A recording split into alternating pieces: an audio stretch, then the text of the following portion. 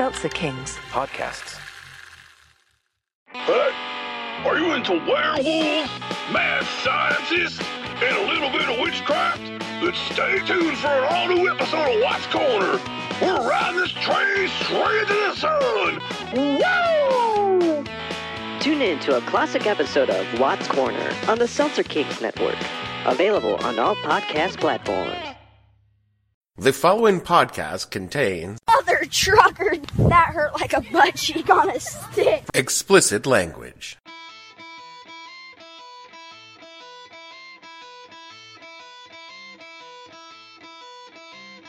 Hello and welcome to the podcast that asks a simple question.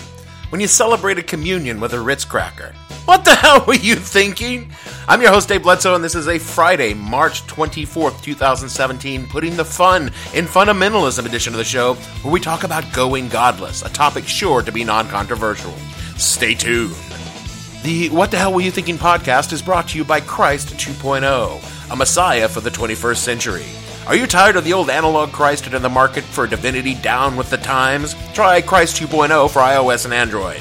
No more waiting for Sunday to worship. Stream content on demand when you want, applicable to modern themes, like the parable of the barista who spells your name correctly, or blessed are the artisanal farmers, for locavore shall inherit the earth. A divinity for the digital generation, Christ 2.0 puts the mystery and majesty of heaven in your hand in a simple, easy-to-use interface. Use the promo code JesusSaves and get 5 free sins forgiven at sign-up. Christ 2.0, disrupting traditional religion with best-in-class strategies for the future, one sinner at a time. Anyone who says there is no God is a liar. Simple, sweet, complete, and honest. The fool says in his heart, there is no God. I know every atheist that I've ever met, just about every one of them, very few, but just about every atheist is a damn liar. You know you are. And you're evil, you're wicked, you're vile, and you're liars. And you don't want to be told that by somebody else. Wasn't that too bad? Isn't that just too freaking bad? All of this world that says there is no God are liars. Total, willful, and complete. There is no such thing as unconscientious stupidity when it comes to this. This is conscious, willful stupidity. It probably won't surprise you that I do not attend church services. There are many reasons this is so, but the majority revolve around hangovers and that restraining order filed against me by the Archdiocese of New York. It turns out priests don't like being sexually harassed by a grown man in a Catholic schoolboy uniform. That's sick fuck! And of course, being an atheist relieves me of any obligation of going to a building with a bunch of other people to talk to a God who presumably is everywhere. Are prayers like a shitty cell phone provider and the signals are better in a church? No one can actually explain this to me. So I was a little concerned recently when I read that atheists are in danger of dying out. Apparently we're being outbred by the religious. Yeah, I know, that's the definition of old news. But some fellows by the name of Lee Ellis, Anthony W. Hoskin, Edward Dutton, and Helmuth Nyborg. Oh, wow. Good, Nyborg. Published a study in evolutionary psychological science that posits atheists are in real danger of going extinct. They say, quote, "We also propose that the inverse association between intelligence and religiosity, and the inverse correlation between intelligence and fertility lead to predictions of a decline in secularism in the foreseeable future. A contra-secularization hypothesis is proposed and defended in the discussion. It states that secularism is likely to undergo a decline throughout the remainder of the 21st century, including Europe and other industrialized societies," unquote. Which is just some world-class shade-throwing couched in technobabble. What Messrs. Ellis, Hoskins, Dutton, and Nyborg are saying is that stupid people breed like rabbits, and a lot of stupid people believe in religion, ergo religious people are outbreeding atheists. And people accuse me of being a dick. I mean, this isn't exactly groundbreaking theory. I believe it was Professor Python who first promulgated this theory in 1983 in their daring study on the reproductive habits of Catholics in industrial age England. Blame the Catholic Church for not letting me wear one of those little rubber things. Oh, they've done some wonderful things in their time. They've preserved the might and majesty, even mystery of the Church of Rome. And the sanctity of the sacraments, the indivisible oneness of the Trinity. But if they'd let me wear one of those little rubber things on the end of my cock, we won't be in the mess we are now. Now, I'm not a scientist unless you count my brief education in mixology, and that shouldn't count because I was expelled from bartending college because I refused to take the course on mojitos because they violate my deeply held convictions about sugary cocktails. They're wrong. Just wrong. But I'm pretty sure that religion, or lack thereof, is not coded directly into DNA as though it was some sort of purely inheritable trait. Because if it was, this here podcast would be about how the Lord and Savior Jesus Christ wants you to donate your Social Security check to Brother Dave so he can afford a new Gulfstream for witnessing to the sinners in the Barbados Islands. Praise Jesus. I come from a very long line of very religious people. The kind of people who go to church 5 and 6 times a week. The kind of people who believe deeply that shouting amen at the top of their voice in reaction to a particularly rousing piece of preaching is not at all odd or disturbing. Trust me, it is. The kind of folks who send their kids to vacation Bible school instead of summer camp so they can get their Jesus on 7 days a week. What I'm saying is, God was big in my family, and if it was a genetic trait, the Bible in my house would be used for something other than hiding my stash. And I'm not alone in my rather small family either. My sister, who's not an atheist but doesn't spend a lot of time contemplating the state of her soul, either would be the doting wife of a well-coiffed Baptist preacher if religiosity ran in our blood, or running her own church because she can bullshit just as well as I can. And her 3 kids, all to some degree or another, hold some kind of religious beliefs, including one of them who thinks he's a witch, but that's neither here nor there. But they don't seem to embrace the rather intense faith of their grandparents either. Anecdote is not science, I grant you, but the vast number of people I know who are agnostic, atheist, or just flat don't give a shit all seem to come from families where religion was something more than a casual Christmas or Easter affair. And hard numbers appear to be hard to come by. Pew's research on religion provides most of the casually researchable data on the web. There's a 2016 study that showed religious nuns now comprised about 20% of the population, up from 14% in 2007, with those who identify as atheists comprising only a sliver of that demographic. The remainders are agnostics, apathetics, or the greatest cop-out of all, spiritual but not religious. What the fuck does that even mean? I don't know, that you dance naked in a pagan grove at midnight on Halloween. Fucking who cares? It's stupid. Go rub your chakras together. A statement like that is just as meaningless as compassionate conservatism or intellectual libertarian. According to PRRI, and many of these religious nuns are young people increasingly driven away from the church by their perception of religion being angry and hostile to the LGBTQ community. And I cannot imagine where they might get that crazy idea. And God says that marriage is between a man and a woman. I don't care if you think I'm judging you. The fact is, the God of the universe, He is the truth. Jesus Christ, not Muhammad, okay? It's just like these Islamic extremists, okay? They're not just extremists, they're Islamic. President Obama, Islamic. And those numbers I quoted are just in the United States, because going godless is big on the continent. I mean, it's so Euro to lose your faith. In the Czech Republic and Estonia, they make up the majority of the population. Fully 75% of the Czech Republic identify as religiously unaffiliated. And the numbers there continue to grow ahead of those here in America, where the good Godbotherers have a stranglehold on our culture and definitely on our political process. But even with the Bible thumpers whacking their books on our foreheads, we're growing at a steady clip. So where does the big die-off come in? Is God going to be sending some sort of giant meteor that only kills the heretics, heathens, blasphemers, and apostates? Jesus is coming,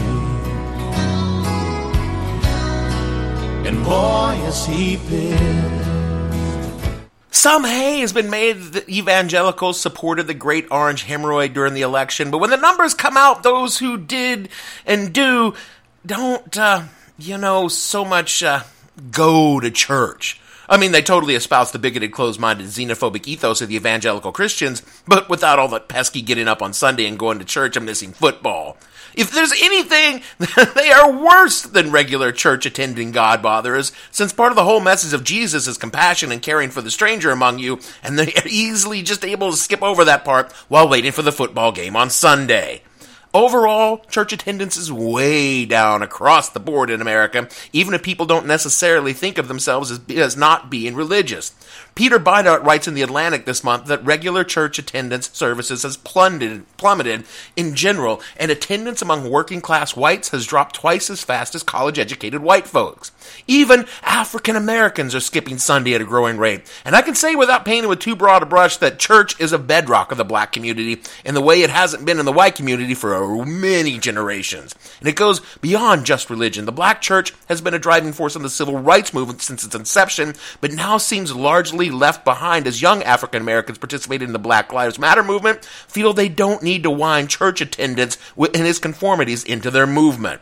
So what's going on here? Why are people leaving their faith? Look, I don't know how the mainline faiths get their thing on, but the churches I grew up in were crazy fucking scary. I can pinpoint the exact moment I started down the path towards godlessness, and it was the night that I got saved. And if you're not a fundamentalist Christian, you probably don't know what that means, but in the more extreme faiths, getting saved is your big ticket to heaven. And unless you're saved, you're fucked. What you gotta do is get down on your knees and beg Jesus to take all your sins away.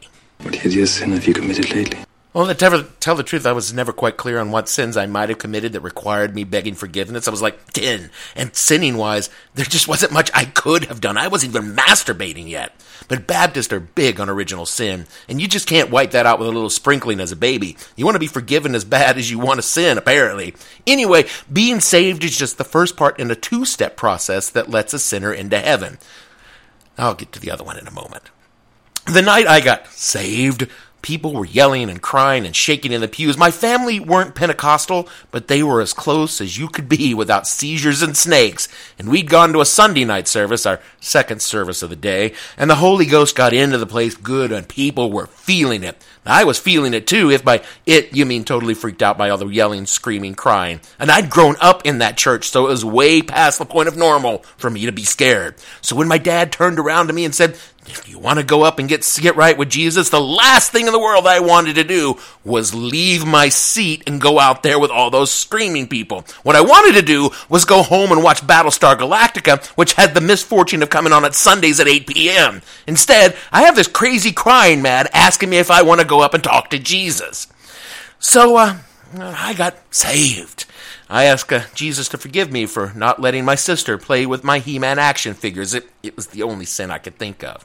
And of course, asking Jesus to forgive you is not how you get into heaven. That's just how you open the door if you're a Baptist. It gets you on the waiting list, but not a table. For that, you gotta be baptized. Call up a fucking preacher, goddammit. We can't baptize you. And none of that sprinkling either. You gotta go under. And despite many attempts to get me dunked, I always managed to put the brakes on it by using my very real fear of fucking drowning to get out of it. So, thanks to me never learning how to swim, I kept myself 50% pagan all through my childhood. So, it also means I will not get my ticket to heaven punched, unless that time I got drunk and fell out of a canoe into a river counts. I do recall screaming Jesus Christ as I went over. I'll consult a doctor of divinity just to be sure. By the time I was in my teens, my parents went into kind of a long hiatus on the whole church thing. My dad would go, but the Sunday tradition of waking up early and forcing my sister and me into good clothes so they could drag us down for 3 hours of fidgeting, sighing, and asking when we could go home was largely abandoned. I mean, that doesn't mean they didn't try to give me religion, which had the opposite effect of what it was intended. And I probably would have just remained one of those apathetic unchurched if my dad hadn't gone after my Dungeons and Dragons. Well, this game affects the most intelligent of our children, and the pieces include white witches, wizards, necromancers, the clerics, that type of thing. It includes evil wizards. It's a white versus black witchcraft. The good versus evil is white versus black witchcraft. And Anton LaVey, the writer of the Satanist Bible, says there is no such thing as white witchcraft. Well, being a Satan worshiper, he should know. Yeah, he should. At the height of the satanic panic, my folks decided I was way into the game. Perhaps so far as not knowing what was real and wasn't real. And I was given an ultimatum. I could either quit playing the game, sell all my books, or I could go into therapy. And I strongly suspect their therapist probably was a minister. And I want to point out that at no time did I ever consider the contents of a game where elves and orcs fight and people cast magic spells to be real. I mean, I'd been reading fantasy since I was 7 years old. I had a pretty firm grasp on what was reality and what was fantasy. I'd watched Star Trek and Star Wars, and I was really sure that we weren't flying around in spaceships like that. So the insinuation that I might actually be insane from my father, who believed then, as he does now, that an invisible man lives in the sky, and that guy created the earth in 7 days, flooded it in 40, sent his only son, who was also him, down to earth to save everyone, who raised the dead, healed blindness, who himself was killed, and then came back 3 days later and teleported into heaven, were literal facts, and he accused me of not accepting reality because I played a game with dice and paper. That kind of fucking pissed me off. Pissed me off then, it pisses me off now. I didn't become an atheist on the spot, but I'm sure as fuck started to have some doubts about the whole idea right around that time. Oh, and by the way, I never actually quit playing D&D, I just kept my mouth shut about it. What I did do, however, was get into heavy metal music, which definitely had more demonic themes than TSR could ever dream of displaying. I often wonder if my parents ever regretted that shift, because at least D&D was a quiet activity, unlike my playing Slayer's Rain in Blood at an unholy volume. They might have been angry about that and thought it was satanic if they could possibly understand the lyrics. I couldn't either, really. If it helps anyone who might be listening concerned on the state of my immortal soul, neither D&D nor heavy metal music has convinced me to pledge my service to the Dark Master squatting on the coals of infernity. Indeed, I regard the devil with the same credence I lend to Drizzt Do'Urden, Santa Claus, and Gavin's girlfriend. Fake. Showing us a Photoshop of you and Emma Watson standing together is not credible evidence, Gavin. Are atheists dying out? Or are we on the rise? Is America becoming more secular? Or are we on the verge of a great regression/revival of religious fervor? Are the end times at hand, as the evangelicals want to believe? Will Trump ban abortions and force everyone to pray in school? Or will I be forced to gay marry my brother-in-law? I gotta say no to that last one. I don't think it would work. I mean, I love my brother-in-law, but I can't see us being happy together. I'm not that into college football. Speaking as an atheist and a cynic, I want both sides to know that religion in America is cyclical. It ebbs and surges as demographics change over time. Believe what you will about gods, religion is a human construct and it responds to social pressures and shifts. The Puritans came and founded New England, but by the time of the Revolution, their religious dominance had waned to essentially irrelevance. The Founding Fathers, despite what you might hear from Republican politicians, were not particularly religious men, but they were influenced by the Great Awakening, which split religious denominations off from their parent religions, not unlike how the colonies split off from their mother country. The Second Great Awakening spurred Protestant revivalism across the land, turning back the clock on the rational deism that characterized American religion during the founding and bringing back a strong element of the supernatural and reform movement intended to drive the country away from the sins of secularism. The Third Great Awakening got religion to swing back towards progressivism and social justice and drove the abolition and temperance movement. So I guess you take the good with the bad. There are people that dispute any awakenings past the Second Great Awakening, but I'm not here to debate the history of theology. Really, I'm here to do dick jokes, all right? Well, this guy better have some good dick jokes, I'll tell you that, honey. I mean, this guy better have a big, long, purple vein dick joke to pull himself out of this comedy hole. Waves of immigration over the years colored the religious landscapes, all of which impacted how faith interacted on the society as a whole. And at the same time, secularism grew as people established a separate national identity not predicated on religious faith. And this spurred the Fourth Great Awakening and the rise of fundamentalists and evangelical Christians taking an activist political stance largely on cultural issues. This process has stagnated, and religion is no longer a matter of personal faith, but of political ideology. Or at least it is on the right. I know a lot of liberals who possess a deep and committed religious faith not tied to their political leanings, and in some cases despite of their political leanings. But I don't know of a single evangelical Christian who is not deeply committed to a hard right political ideology. Sadly, that faith now represents some truly unpleasant views about women, about LGBTQ persons, and definitely about the Islamic faith. And it's pissing off young people who are fleeing churches in droves. I posit that what we are seeing now is not the end or the beginning of atheism or the end or the beginning of religion or the shining city on the hill. What I believe is that we're at the precipice of a fifth great awakening. And that's a turn back towards progressive religion and an openness to secular society, where religion goes back to being a matter of personal faith and stops being a matter of politics. I predict, take this for what you want, that by the middle of the 21st century, we will not recognize the idea of faith as it exists today, except on the fringes of industrialized societies. And even in Islam, which is evolving towards whatever number of awakening it's on, because I don't know Islam, I can barely read the Quran in English, much less in Arabic, so I don't know what the fuck they're thinking. But that's why radicalism is such a problem there right now, is because they realize their religion is changing the same way that right here in America, radical Christians are veering into white nationalism. I'm no scholar of religion, but I can read a book and I can read a demographic charts. Religion is not going away. It's slowly swinging on the pendulum of history. And as for the atheist, we're not going to die out. We'll grow a little more, but our numbers are not going to dramatically change. Oh, stop booing. There's nothing wrong with it. There are dozens of us. Dozens! We're not going to see any atheist utopias, the kind envisioned by the young and newly faithless atheists. God, I'm so glad we grow out of that. Faith in humans is a byproduct of our brains and our evolution. Michael Shermer calls it a spandrel, and he named it for an architectural detail that exists because of the richly decorated meeting points of the arches that support Gothic cathedrals. They're so beautiful, people think that they were created to provide the space for these beautiful accents, but really, they're just the way things fit together, and someone tacked some decoration in there to fill that empty space. Shermer thinks that where several key structures in our minds come together, that's where we put religion, and it's just sort of a decoration that we hung there because there was an empty space. Oh, fuck it, just read the book, it's in the show notes. What an atheist does is see the structure, not the artwork. Maybe our brains are broken. Or maybe we're just more evolved than the rest of you. I think we all know where I come down on that. But trust me, we're not going anywhere.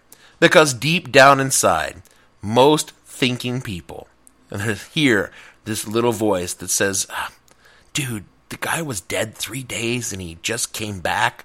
Or, if my wife came to me and said that she was pregnant with the Son of God, I would be positive that she'd fuck somebody else and thought I was a fucking moron. That little voice is where atheism lives, and you guys just ignore it.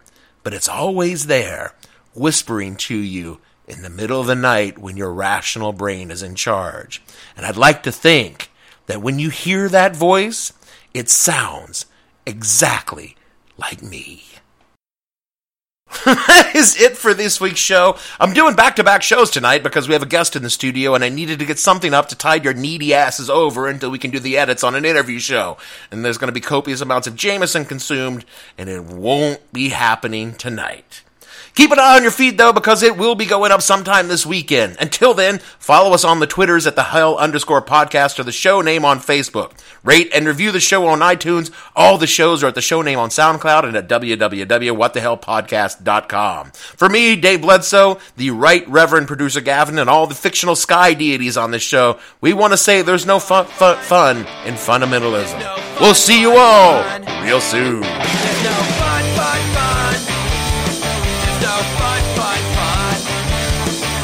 no fun in Bible study class.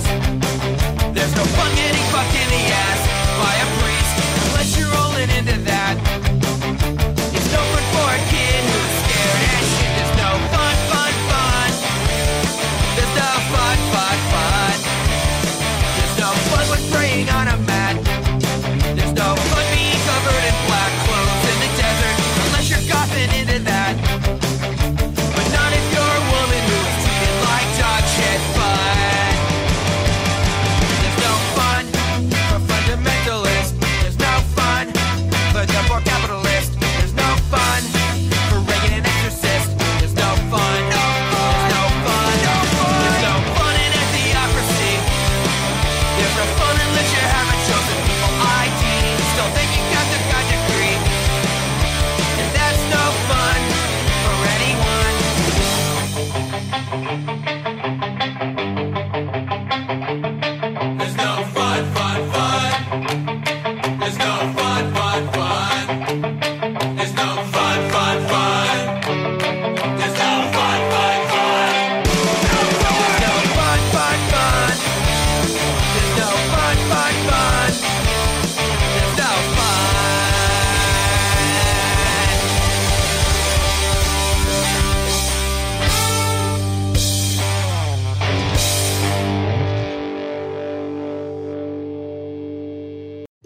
Seltzer Kings. Podcasts.